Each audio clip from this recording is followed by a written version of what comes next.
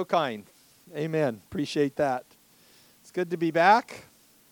And I got to encounter something core to your culture. I went to a Dragons game yesterday. So, yeah, they won. It was really fun. Don't understand the rules yet, but in time. It was a lot better to watch it live in person than when I first started coming to England and adjusting for jet lag. The middle of the night, that's all there was rugby and soccer back then. And so I watched several games and still don't understand all of it, but it was a lot of fun. And the area is just beautiful. Just feeling every time we come, there's more of a sense of home. And that's a good thing because when you travel a lot, that's what you miss is home. Amen. But it's good to be among this family, and we're proud of Mike. Transition that the church is going through right now, it's a good thing. How many know God takes us from glory to glory? John 15, he said we get pruned that we bring forth more fruit, right? Until we come to that place that we're super fruitful as an individual or a house or church or family. And so it's a great time, a great season. The spirit in here is amazing. Worship team is really filled in. Brother on the keyboards, you're good, man. I loved your harmony too when you came in. That was really good. It's really a great sensing of God's presence. So I just want to minister into that and onto the back end of that. So Lord, we just thank you. We honor you, Jesus. We love you. The scripture says that you're the son over the Father's house, and that we're to give more honor to the son than to the house. And so we lift you up and we worship you. And you're the reason why we live and move and have our being. You're our motivation. You're our hope. You're our past, our present, and our future. And we just thank you that you would give us insight into your word.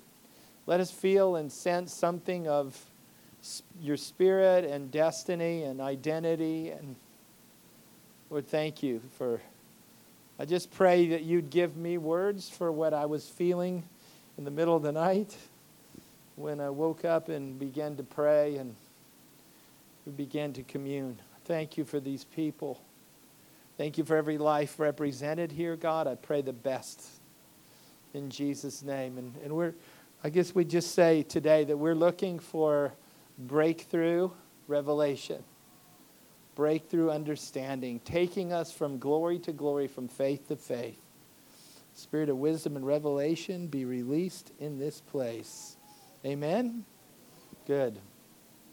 Well, I just wanted to share briefly, also because the only way this trip could work is if I could fly out and make it home tonight. So we have a little bit of a squeeze on the back end to get back to Heathrow Airport. But I feel like... this is something I flew in Wednesday. Pastor Mike and I went to the pastor's leadership meeting in Surrey, and we spent 2 days in what was called a pastor's intensive. It's all about different factors of church and doing church well, and it was great, good information. Probably the best part of it was sitting next to him during all 12 sessions because we enjoy each other. We share some common DNA somewhere back that had to be connected to a revolution or a rebellion somewhere in history. Somewhere in history, our genes had crossed, and we share that DNA. But it was a good time. But in that process, just this sense of that, and I feel like it's an important perspective for the church that we're on a continuum. Amen. Like if you think about it like a relay race, who really knows? Like we could be at the second leg of a we could be the fourth leg of a four-man race, the relay. We know for the last several years there's been a concentration on the idea that we're in the last days.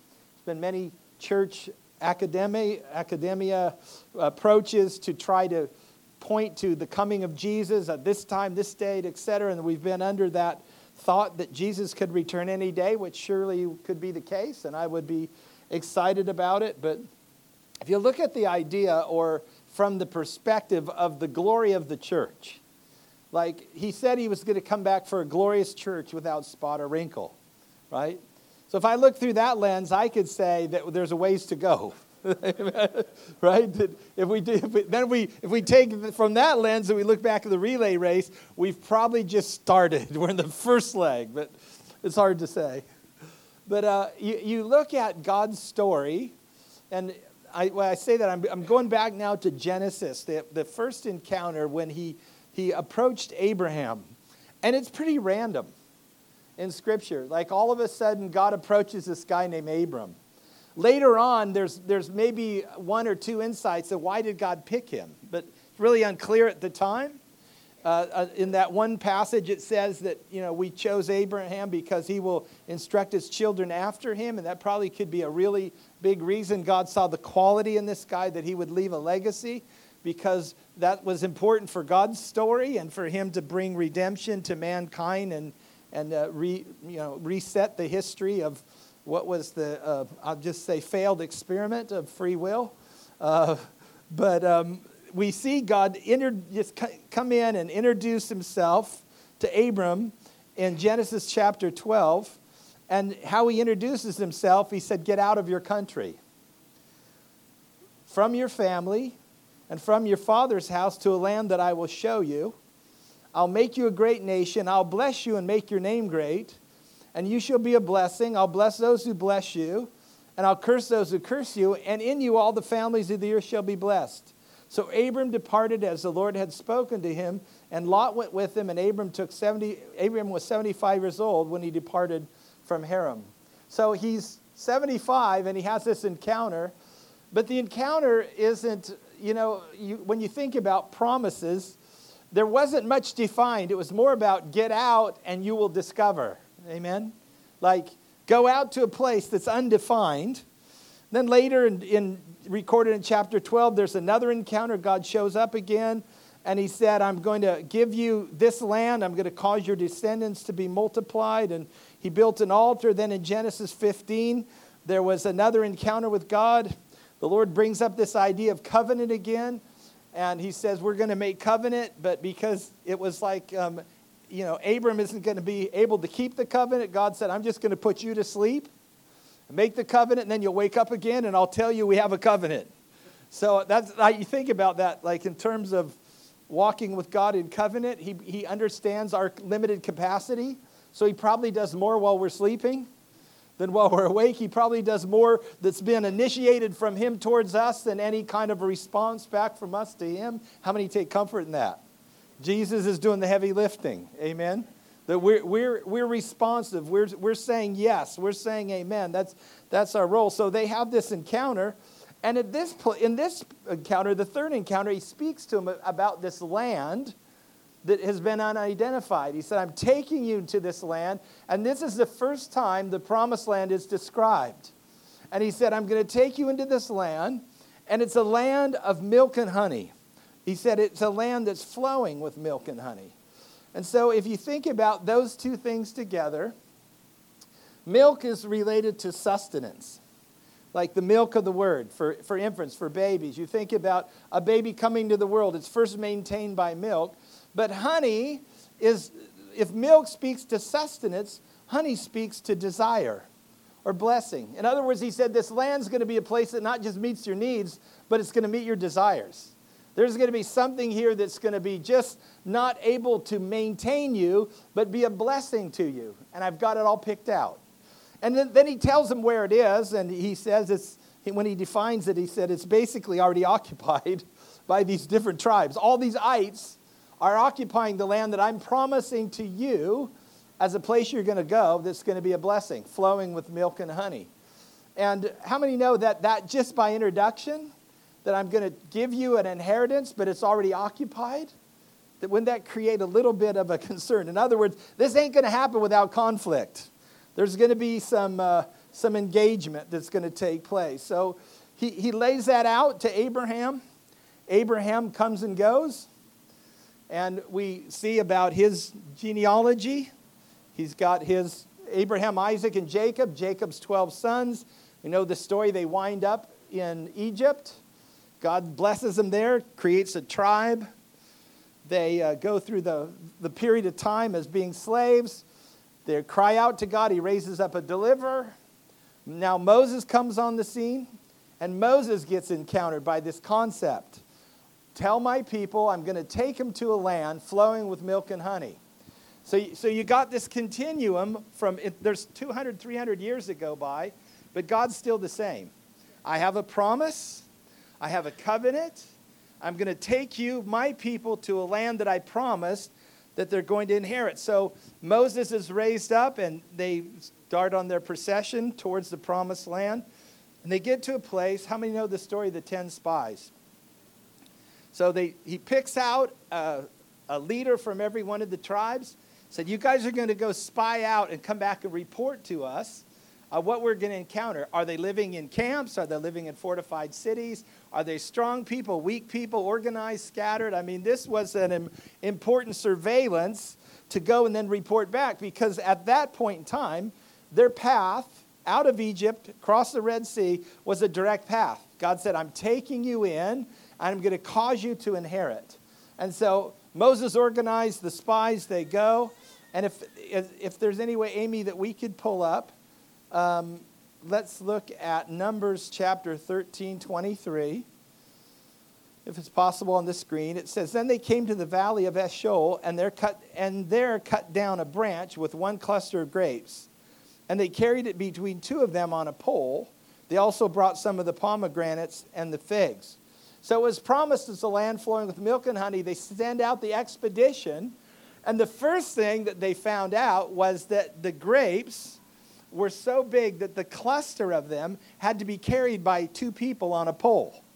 So that does speak to, there's a blessing there. Amen? If you're a wine drinker, think how much wine you could, anyway. So they have a cluster of grapes that big, and then there's pomegranates and figs. So the fruit of this land's amazing. Things grow big. There's abundant provision. Like the evidence was given. And then they returned after 40 days. And now they're in front of the camp in Numbers 13:27 to give report. And they told him and said, we went to the land where you sent us. It truly flows with milk and honey, and this is its fruit. Evidence, it is a blessed land. Nevertheless, the people who dwell in the land are strong. The cities are fortified and very large. Moreover, we saw the descendants of Anak there, which are the giants. I just messed up my screen. We saw the descendants of Anak there. The Amalekites dwell in the land of the south. The Hittites, the Jebusites, and the Amorites dwell in the mountains. And the Canaanites dwell by the sea and along the banks of the Jordan. And so obviously that created a stir, a reaction, because Caleb had to quiet the people before Moses and said, let us go up at once and take possession, for we are well able to overcome it. But the men who'd gone up with him said, quote, we are not able to go up against the people, for they are stronger than we. And now you jump to Numbers 14:6. But Joshua the son of Nun and Caleb, the son of Jephunneh, who were among those who had spied out the land, tore their clothes, and they spoke to all the congregation, the children of Israel, and they said, the land we passed through to spy out is an exceedingly good land. If the Lord delights in us, then he'll bring us into this land and give it to us, a land that flows with milk and honey. Only do not rebel against the Lord, nor fear the people of the land, for they're our bread. Their protection is departed from them, and the Lord is with us. Do not fear them. But the men who'd gone up with him said, I'm in verse 31, we're not able to go up against the people, for they're stronger than we. And they gave the children of Israel bad report of the land which they had spied out, saying, quote, the land through which we have gone as spies is a land that devours its inhabitants. And all the people whom we saw in it are of great stature. There we saw the giants, the descendants of Anak came from the giants. And we were like grasshoppers in our own sight, and so we were in their sight. And so the report was, first, here's the evidence. It's a land flowing with milk and honey. Caleb and Joshua are saying, we can do it. Let's go according to the word of the Lord. But the other ones responded by the circumstances. The size of the people, the defense, it's a land that devours. They saw it through a different lens, and they came back and they gave that report. What's interesting, just because of the report, it says that God said, just because they said that, because of how they responded, I'm going to keep them out of the promised land. And for 40 years, they had to wander till every one of the people and the families that were represented in their spying expedition had to die out before they're actually able to cross over. And this is interesting that the Lord says, and this is really getting to the point I want to make. And Moses interceded, they tore their garments and they prayed. In Numbers 14:20, then the Lord said, I have pardoned according to your word. But truly as I live, all the earth shall be filled with the glory of the Lord. Because all these men who've seen my glory and the signs which I did in Egypt and in the wilderness, and have put me to the test now these 10 times, that have not heeded my voice, they certainly shall not see the land of which I swore to the fathers, nor shall any of those who rejected me see it. It's interesting that the subject has been getting into the promised land, but when they failed and then they gave their bad report, the Lord's response isn't about getting into the promised land. His response is, truly, I swear, the earth will be filled, the earth will see the glory of the Lord.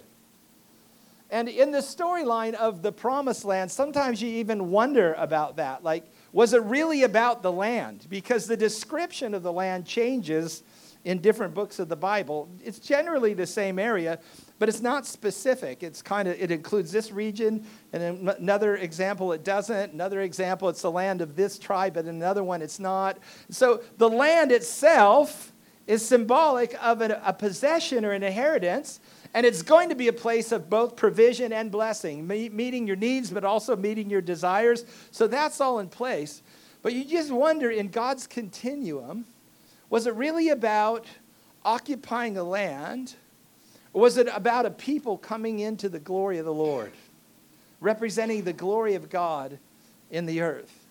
Because the continuum that goes through the New Testament, of course, is about Jesus, the gospel that he brings, and then Paul writes in Hebrews that God has provided for us a city whose builder and maker is God. It's another homeland, and we actually confess on the earth that we're strangers and pilgrims. So it's actually really, the promised land was this Middle East geographical description, but it was more about getting hold of people's hearts and putting them on a journey to understand God's goodness and his faithfulness, because the promised land really is an eternal promise, and it's not a physical location on earth, that we have an eternal inheritance, a homeland that's created for us. And so knowing the end and how the interpretation morphs from the Old Testament to the New Testament, what would a good report be in the middle, and what would a bad report be in the middle? What are those circumstances that would carry forward today, and we could say we want to be like the 2 spies instead of like the 8 spies? So if the promise to us is the earth shall be filled with the knowledge of the glory of the Lord, or in this scripture, the earth will be filled with the glory of the Lord says, I swear, this is what I'm committed to. What would be our report that would be a good report? What would be our report that would be a bad report? Selah. A bad report would be, well, I don't see that, right? Bad report would be like those guys. We just will highlight the circumstances. We'll highlight all of the evidence that shows that the church is shrinking, and I'm not talking about us. I'm talking about the global position and the global persecution and all the bad report that people could say and repeat against the people of God, the things of God, the church of God, that there could be a bad report, and there is. There's a criticism that's built into a mind that doesn't understand. But then there's a prophetic spirit in the church that said, regardless of what it looks like, God's going to have his word. Amen? God promised. He encountered the father of our faith, Abraham, and he made promises to him. Galatians said that the promise that God made to Abraham is going to be made through Abraham, through Jesus, to us. We have the same promise. You're going to have inheritance. You're going to be blessed. Your name's going to be great. Your descendants are going to be as the sands of the sea. It's a continuum that you and I are going to walk in the fullness of it. And it's a promise to see the glory of God. It's a promise that God is going to give an inheritance to his people. That we're going to have an experience on earth that's going to be likened unto a land flowing with milk and honey. So if you're saying, well, right now I feel like I'm just being sustained, right? I feel the flow of the milk, but I don't feel the honey. I'm just saying it's going to happen. God promised it. You're coming into an inheritance. And the important thing is to maintain your report.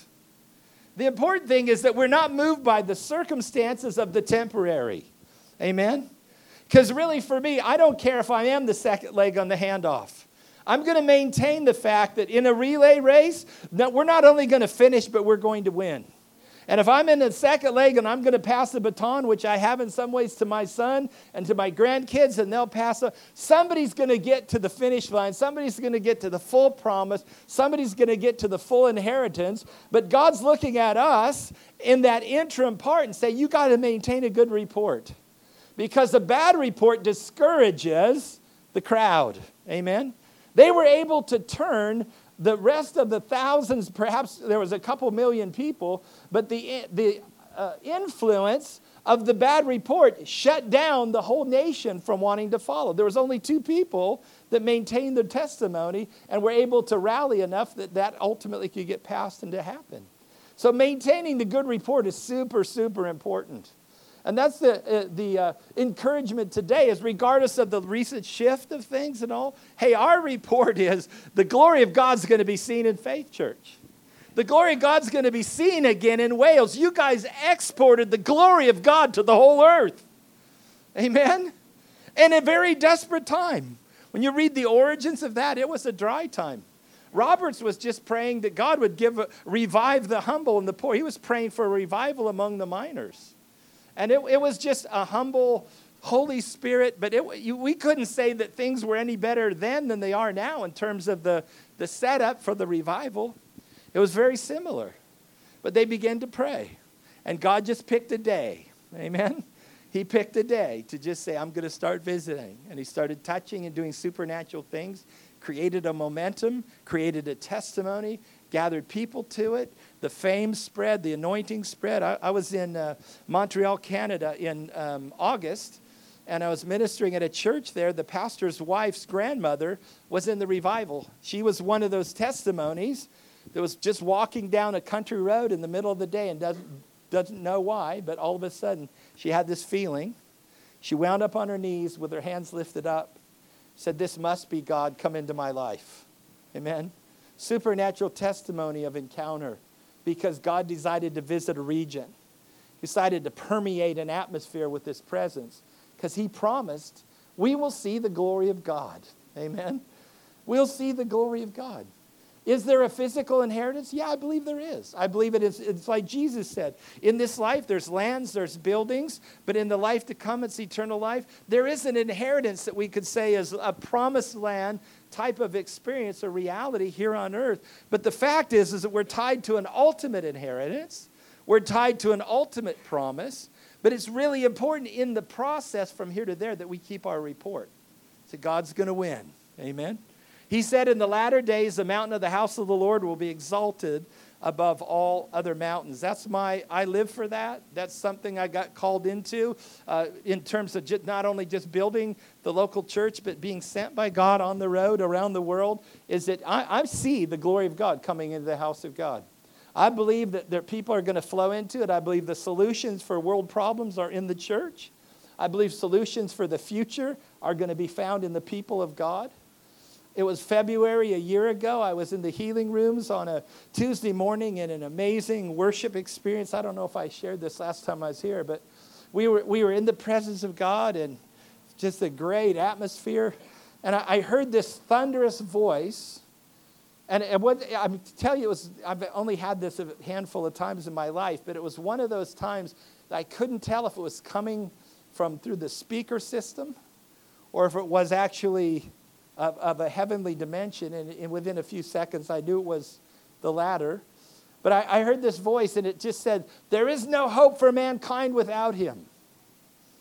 And then it repeated again in this thunderous, there's no hope for mankind without him. And by the third time I heard it, at that time in the news was in the U.S., we are in negotiations with North Korea. And I thought, really, the tone, the loudness, the declaration, I really felt, and this is what happened inside, like I felt like this fear, we're going to war. Felt like there's going to be a nuclear, like I'm sensing this apocalyptic, no hope for mankind, that it's over. And then probably a 5-second delay, 10-second delay, there was this other voice, and it said, invite him in. Invite him in. And it was from a different place. It was of a different sound. It was the sound of love. It was the sound of hope. And in meditating that, and I have ever since, because it's factored in, I guess you'd say, to how I see things, how I feel about things. But it's that Psalm 2, where Psalm 2 also found over in Isaiah's prophecy. The Ancient of Days is seated. Judgment's been made in favor of the saints. But it's this, is that heaven's backing up Jesus. He's been set as the king. The hope of mankind is to invite him in. And if you don't, the consequence is you get chaos. You get division. You get confusion. And you see that over and over. It's in every nation. It's becoming more divided. It's becoming more confused. It's because there is no hope without Jesus. And circumstances are going to stack up till somebody invites him in. And you and I can become that agent of God. We can come into a situation with prayer. We can come into a situation with counsel, whether it's a marriage, whether it's a corporation system or situation with a business. You come into a church and you find that things are stalled out. You find that there's confusion. And the answer is there's no hope for mankind without him. Amen. What's the solution? He has to be invited in. Somebody has to invite him in. You can invite him into your business. You can invite him into your marriage. And because heaven is backing the lordship of Jesus and the headship of Jesus, when you invite him in, answers come, wisdom comes, power comes, presence comes. But if you don't invite him in, you get confusion. You get yourself is basically the judgment of that. But it is that epic time. It's the epic time where heaven is backing the lordship of Jesus. And as the church, his representatives, and literally his house, we have the privilege of saying, come, Lord Jesus. Come in, Lord Jesus. Things stall out. Confusion comes. Relationships get a little strained. Come, Lord Jesus. We invite you in. The knowledge of the glory of the Lord will cover the earth. The glory of the Lord will come into the house of God. The glory of the Lord will be seen upon the people of God. And we just reinforce the prophetic word that's been declared that's supposed to carry the people of God from the time that Abraham encountered God all the way to the fullness of what we'd call the rapture, the second coming, and all that he has for us in eternity. Amen? What's our part? The good report. Amen? The good report. I'm not repeating what I see that doesn't line up with the good report. I'm not going to declare and put over the people of God any kind of fear, any kind of undermining my attitude. No, the good report. The good report. We can take the land. Amen? The giants are not giants. The giants have been defeated. We have a sling and 5 stones, right? Doesn't matter how big and how intimidating he is. We are set with a good report. God is sending us to inherit. We're to inherit lands, buildings, but not just that. That's not the most important part. The glory of the Lord will be seen upon the people of God. The glory of the Lord will be seen upon your house and upon your children. Amen? The glory of the Lord will be seen upon your children. Lord, we just speak that right now to wherever that doesn't appear in circumstances. We say it prophetically. The glory of the Lord will be seen upon our children. The children of this house, the loved ones of those in this house, the glory of the Lord will be seen upon them. The breakthrough, the health, whatever it is to have life and life abundantly, it'll be seen on the people of God. That's our inheritance. That's our testimony. And we thank you for that, Jesus. Speak into every situation that's strained and stressed right now. And we invite you in. We say, shalom of God, come. Peace of God, come. Right now, settled issues. Lord, we pray for those who are, at this point, are isolated and independent from family, independent in relationship, isolated from the church. Father, we pray for them right now. We thank you, Jesus, that we invite you into this community. And you have the authority to do that more than me. I'm just here as somebody in the house, as Mike honors and recognizes a spiritual father. So I've got some authority, but you've got authority in your land. You have authority in your neighborhood. You've got authority in this city. You've got authority in this country to invite him in. And we thank you, Jesus, you're the answer. You are the King of kings. You're the Lord of lords. Psalm 2 said, I've set my king upon the holy hill, and though the heathen rage and the nations imagine a vain thing, I've set my king upon a holy hill. And he who sits in heaven will laugh of the intimidation. He who sits in heaven, when somebody says that the church is becoming overtaken by a secularized society and nobody cares anymore and nobody's interested in spiritual things and religion is a thing of the past. Yeah, that all might be factual report, but that's not according to the good report. The good report is the earth is going to be saved. The good report is that he so loved the world that he gave his only begotten Son, that whoever believes in him will not perish, but have everlasting life. And Father, we just declare that into the atmosphere. You so love Wales. You so love Newport. You so love Cardiff that you sent your only begotten Son. And we thank you that people will become aware. I believe that you are working in people's dreams, that you're working in their thought life, that when they're alone and they're pondering the questions of life, who am I and why am I here? And those deep things, when they encounter that hole that's been left in their life that only you can fill, though that you are doing that day in and day out, that you're working tirelessly on behalf of our loved ones and on behalf of your cause. So we thank you. Let salvations break out in Jesus' name. And the glory of the first move in Wales will be superseded by the glory of the next move in Wales. And we thank you for that. You have it on your calendar. Remember, Scripture says when the day of Pentecost had fully come, that's when they had that experience. Well, there's a day that's going to fully come when things will be ready. The church is getting prepared again. Leaders are being raised up. Elderships are coming together. There's a like-minded heart. There's a like-mindedness and a concern for one another. He's building the nets so that it can contain the harvest. And we thank you for that. We say yes to that, God. We bless the preparation that's taking place. We thank you for it. Lord, we're carriers of the good report. We can take the land. We can overcome giants. And we thank you for that. We thank you for that. Thank you for it. Father, we bless Mike and Helen. They've taken up the charge. They've heard the commissioning. They've said yes to the call. So we strengthen their hands in Jesus' name. And we bless them.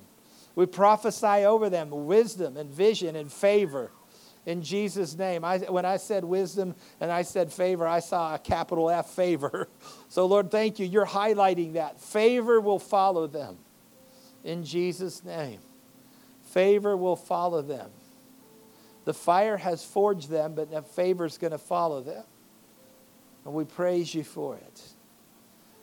Thank you for the processes of God. Oh, we worship you, Jesus.